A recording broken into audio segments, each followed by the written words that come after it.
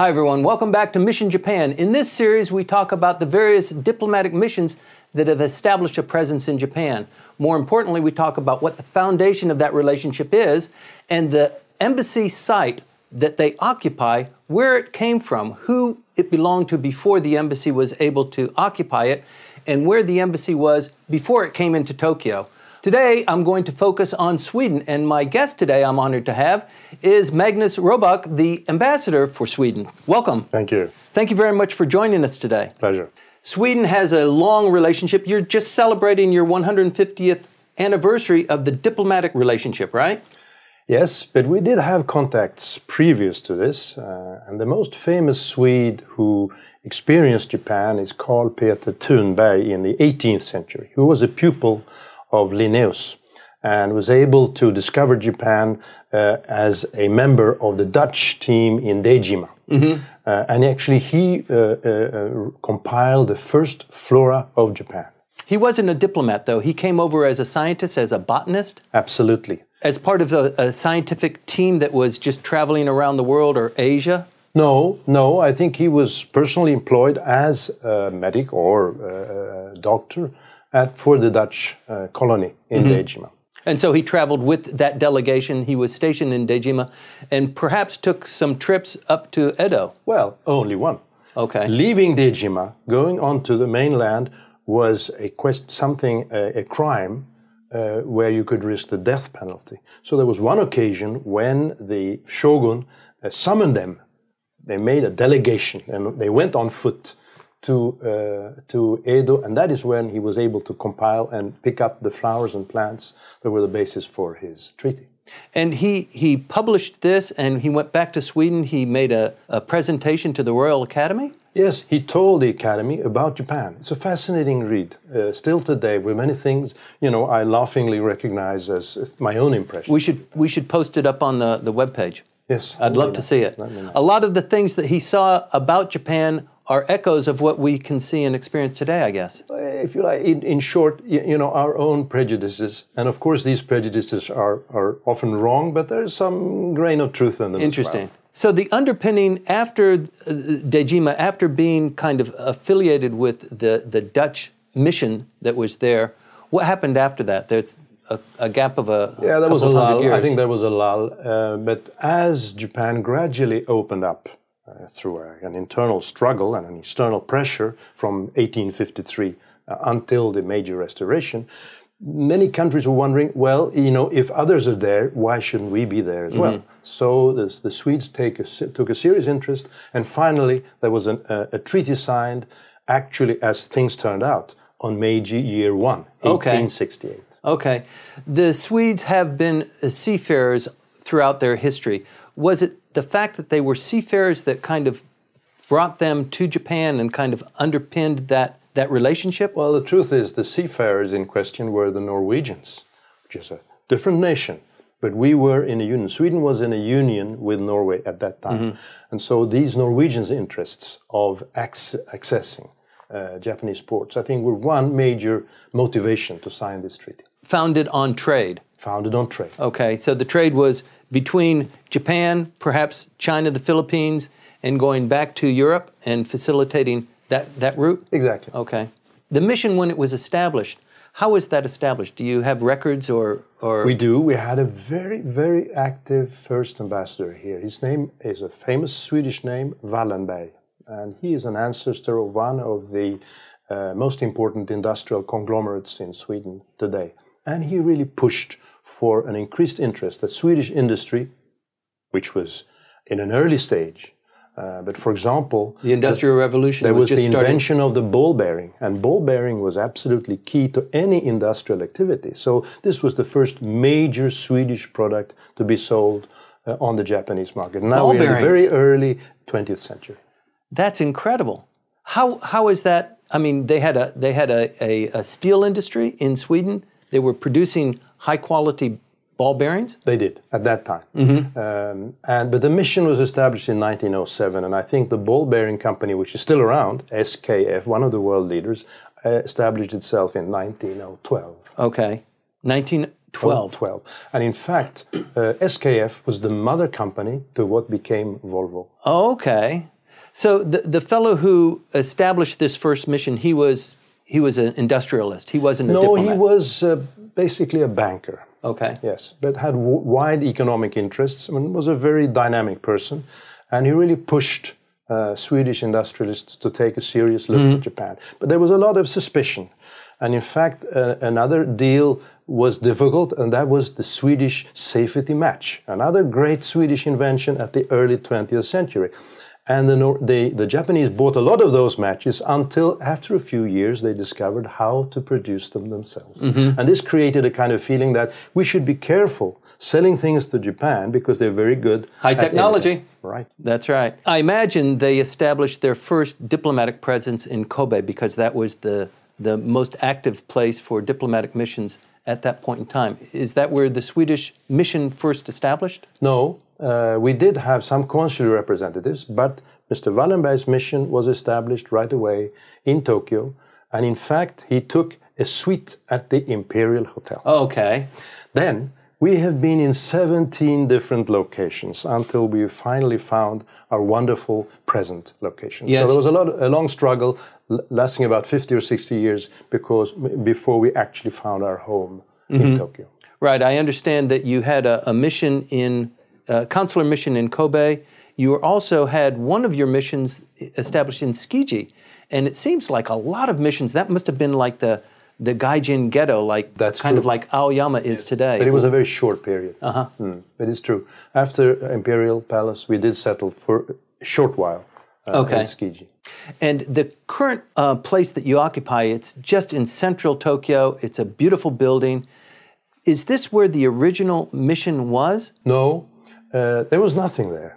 This was a small farming village called Imaidai. Right up here at Okuda, Exactly. that rise on the hill, that was called Imaidai. Imaidai. And the chieftain, his name was Ichibe. And after a while, probably after his death, this area became known as Ichibecho. Ichibe. There was even a red light district there for a while. And luckily, it was closed down in 1840 through the Tempo reform, when there was an effort to clean up. Japan had become decadent, and particularly on this side. But this red light district was then closed. Farmland. Farmers, and then this red light district. But still very rural, very rural. And in fact, I've seen photos of this land totally empty, a barren land, no house, nothing. It's amazing to see how then very quickly it urbanized. How were you able to acquire this piece of property? Well, this was done through the farsightedness of a number of Swedish industrialists who had settled here. The most famous known name is Gadelius, who founded a trading house. It works still today as a trading house, export-import.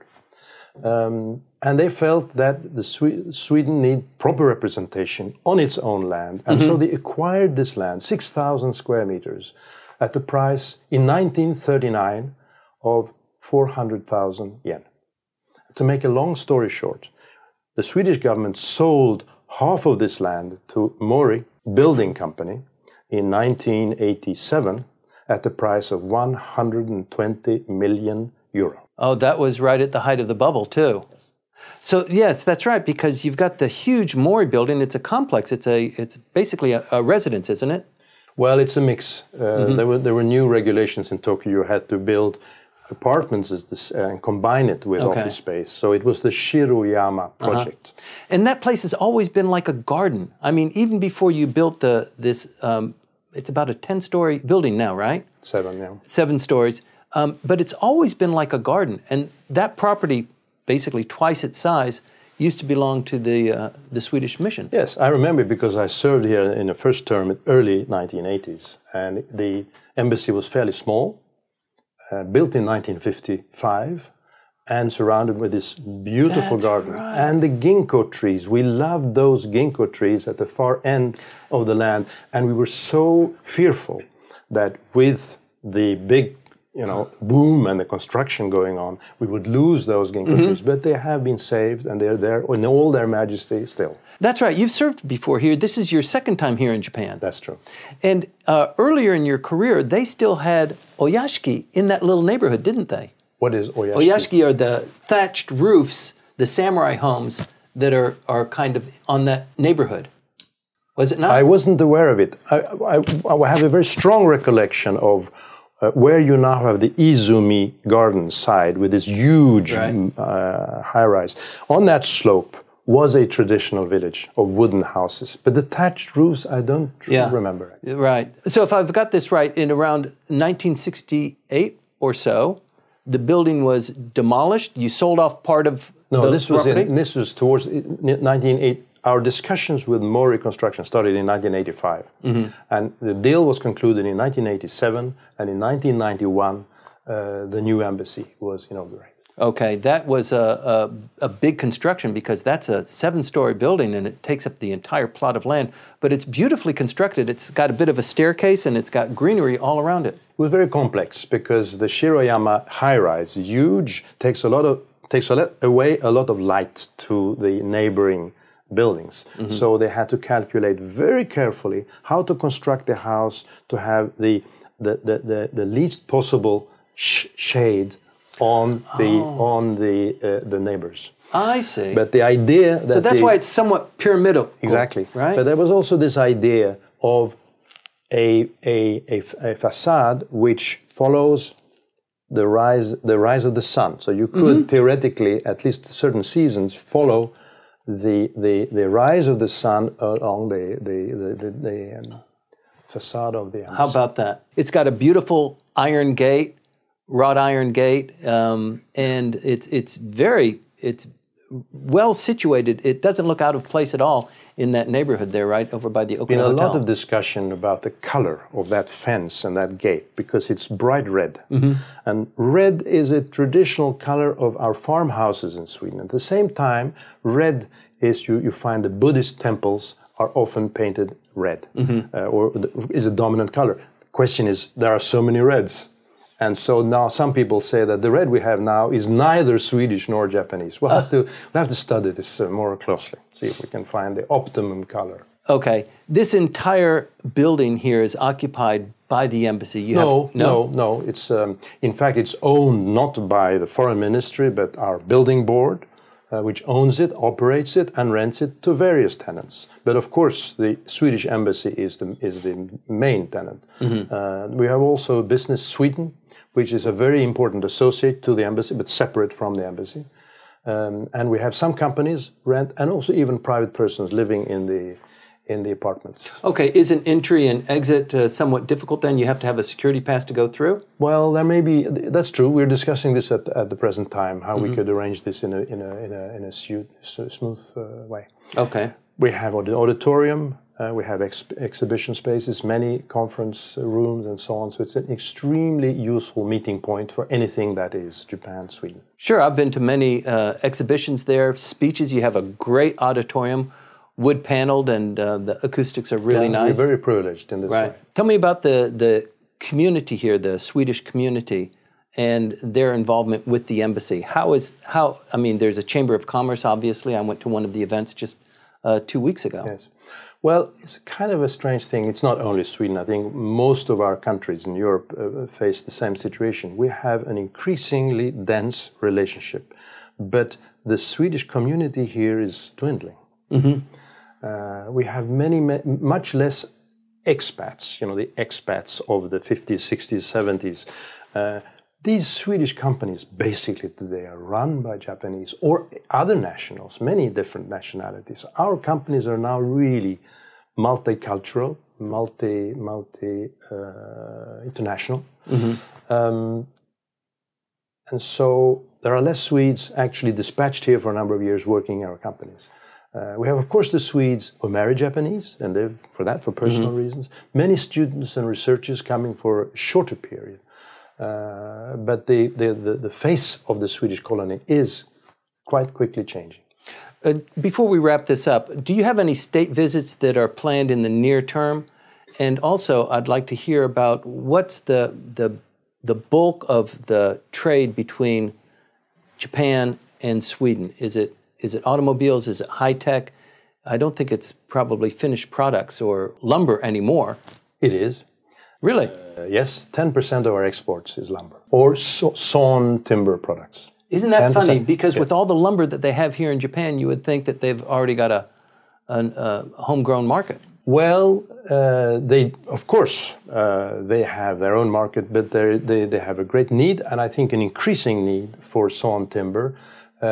And the offer on the Japanese side is still quite limited. The Japanese wood industry is struggling. It's a very fragmented situation with many small holders, and of course, these forests are very often in vertical slopes that are actually very difficult to exploit. Right. Our trade is extremely diversified, and it's mainly business to business. But we do, of course, have some consumer products like Volvo cars, but also IKEA, well-known, H&M, and so on. It's really a very strong relationship, isn't it? Very strong, very solid. You having has the king been to Japan recently? Yes.